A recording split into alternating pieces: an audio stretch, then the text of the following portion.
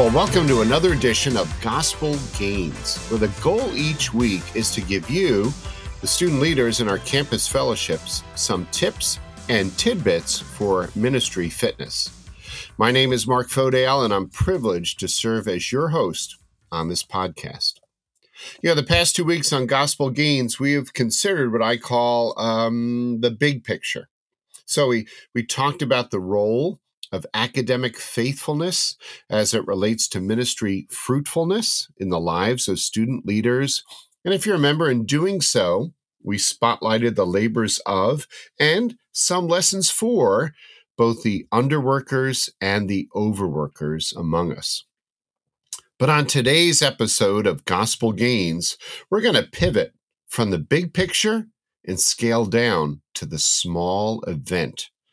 That's right. Today, we're going to zero in on a very practical command from the scriptures that gives us, as leaders, a compelling vision as well as a helpful blueprint for a seemingly small, often overlooked, yet biblically significant gospel event in our lives that happens multiple times each and every day. What is it? Well, today I'd like to talk about entering a room. You heard me right. Walking into a room. You and I have done it countless times already this week, and we will, assuming you're listening in before heading off to bed, do it countless times before today is done. We will enter a room. But the event of entering a room that I want to specifically focus on is, you probably guessed it, entering a room on campus where gospel events are taking place. So, picture it with me.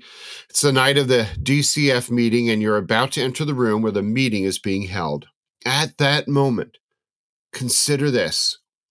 How does the gospel inform and transform what you do and how you do it and why you do it? Or you're about to enter a room where a Bible study is taking place, or a leadership team meeting, or a discipleship conversation, or even when you enter church on Sundays. How does the gospel inform and transform what you do, why you do it, and how you do it? Now, you might be thinking, seriously, Mark? Really? I mean, I know the gospel informs and impacts the big events in life, but entering a room? As we used to say in my generation, yo, Mark, you pulling my leg or something? And my answer to you, friend, would be, nope, no leg pulling here, not at all. In fact, the gospel of Jesus Christ and the indwelling of his Spirit is so profound and so pervasive in our lives that we should not all be surprised that it touches even the tiniest corners and the most common habits of our everyday life. And not only should we not be surprised, we should expect it. And friends, we should welcome it and we should embrace it. I mean, wasn't it the Apostle Paul who wrote in 1 Corinthians 10, whatever you do, even whether you eat or drink, do all to the glory of God? Eating, drinking, entering a room, all to the glory of God. Well, let's press in on this. Now, to frame and inform our discussion, I'd love for us to think through a verse. That's right, one verse. It's tucked away at the end of Romans, so you may have missed it. I know I did until a podcast I was listening to recently brought it to the forefront. That verse is Romans 15:7. Here it is. Therefore, welcome one another, as Christ has welcomed you, for the glory of God. Let me read that again. It's Romans 15:7. Therefore, welcome one another, as Christ has welcomed you, for the glory of God. Now, there are three movements or parts, all in that one verse. There's the command, the example, and the reason. The command, welcome one another. The example of the model, as Christ has welcomed you. And the reason Paul gives, for the glory of God. So let's just think through each of these. First, the command, welcome one another. First, let's notice the obvious. Romans 15:7 is a command. And as we all know, a command in the Bible tells us what we are commanded to do by the Spirit of God. So, listen, in a sense, it doesn't really matter if welcoming others is our particular interest or our desire or our inclination or our preference or our habit or our personality. As we enter a room, the command to all of us is clear. Welcome one another. Note as well that Paul doesn't write, hey, wait until you are welcomed until you welcome one another. No, sorry. He wrote, welcome one another. Notice he didn't encourage the Roman church to immediately make a beeline for their friends when they enter a room or to get busy about the details or to search for the best seat in the house. Not at all.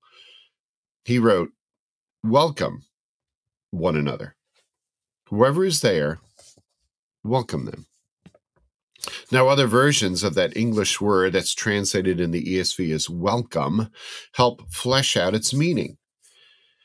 Other versions say take in, receive, accept, take to myself.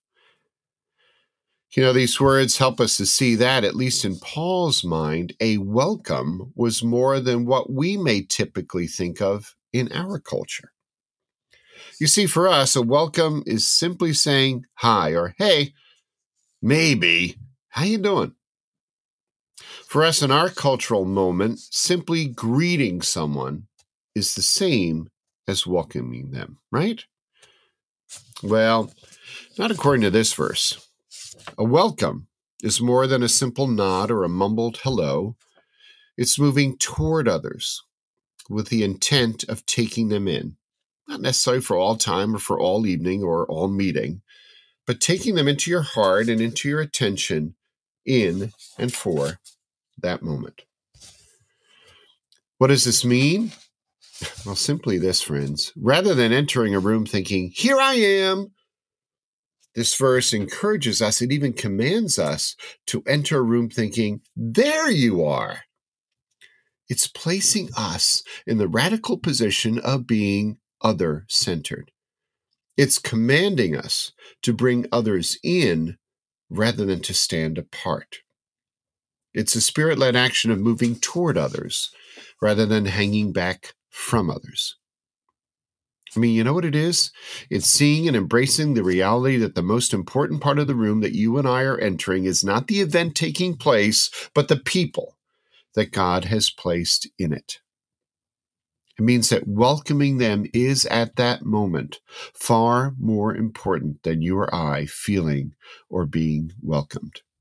And friends, as leaders, we can set the tone and the example for this in our fellowships. So, there's the command. It's simple, it's profound. I think it's life-changing. Welcome one another. Now, if you notice in Romans 15:7, Paul then follows that command with an example. And I tell you, here's where it gets very helpful and, let's be honest, very uncomfortable. This is what he writes. Welcome one another as Christ has welcomed you. Wow. Let's stop and consider for a moment. How did our Lord Jesus Christ welcome us? Oh my. I mean, where do you begin? Jesus took the initiative. While we were yet sinners, Christ died for us. He didn't wait for you or I to welcome him before he drew us in. In the Gospels, we see that Jesus never seemed distracted or too busy for others. He always seemed to have time to welcome others in. Remember how in Mark chapter 10, he showed attention to a blind beggar by the side of the road in Jericho, whom everyone was yelling at, be quiet. Remember in Luke 19, when he called out to Zacchaeus, who was nestled in the branches of a sycamore tree, and then invited himself to stay with him in his house. Listen, friends, Jesus is so extravagant in his favor and his welcome. Think of all the people he welcomed in whom you and I would have been well tempted to overlook or ignore or avoid. The blind, the lame, the needy, the social outcasts, the spiritually marginalized. And Jesus not only did that then, he does that every day for you and for me. Not just once, but time and time and time again. In fact, Jesus will never stop welcoming us in until he welcomes us home to glory. And even then, I think he'll keep doing it. Tell you, what a Savior we have in Jesus, what a friend, each and every day without fail. And here's, friends, the beauty and the shock of the gospel. We never have to qualify for his welcoming affection. It was bought and paid for by his work on the cross. You see, the gospel answers a key question, and it's this: how can you and I welcome others in a way that displays gospel affection?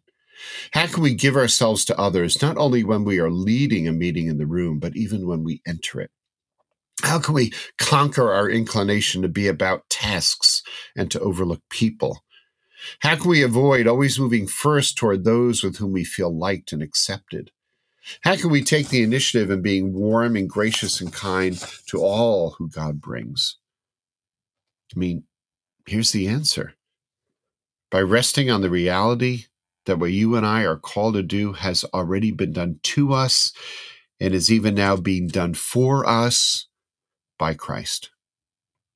You see, we really can love like Jesus loved and welcome as Jesus welcomed.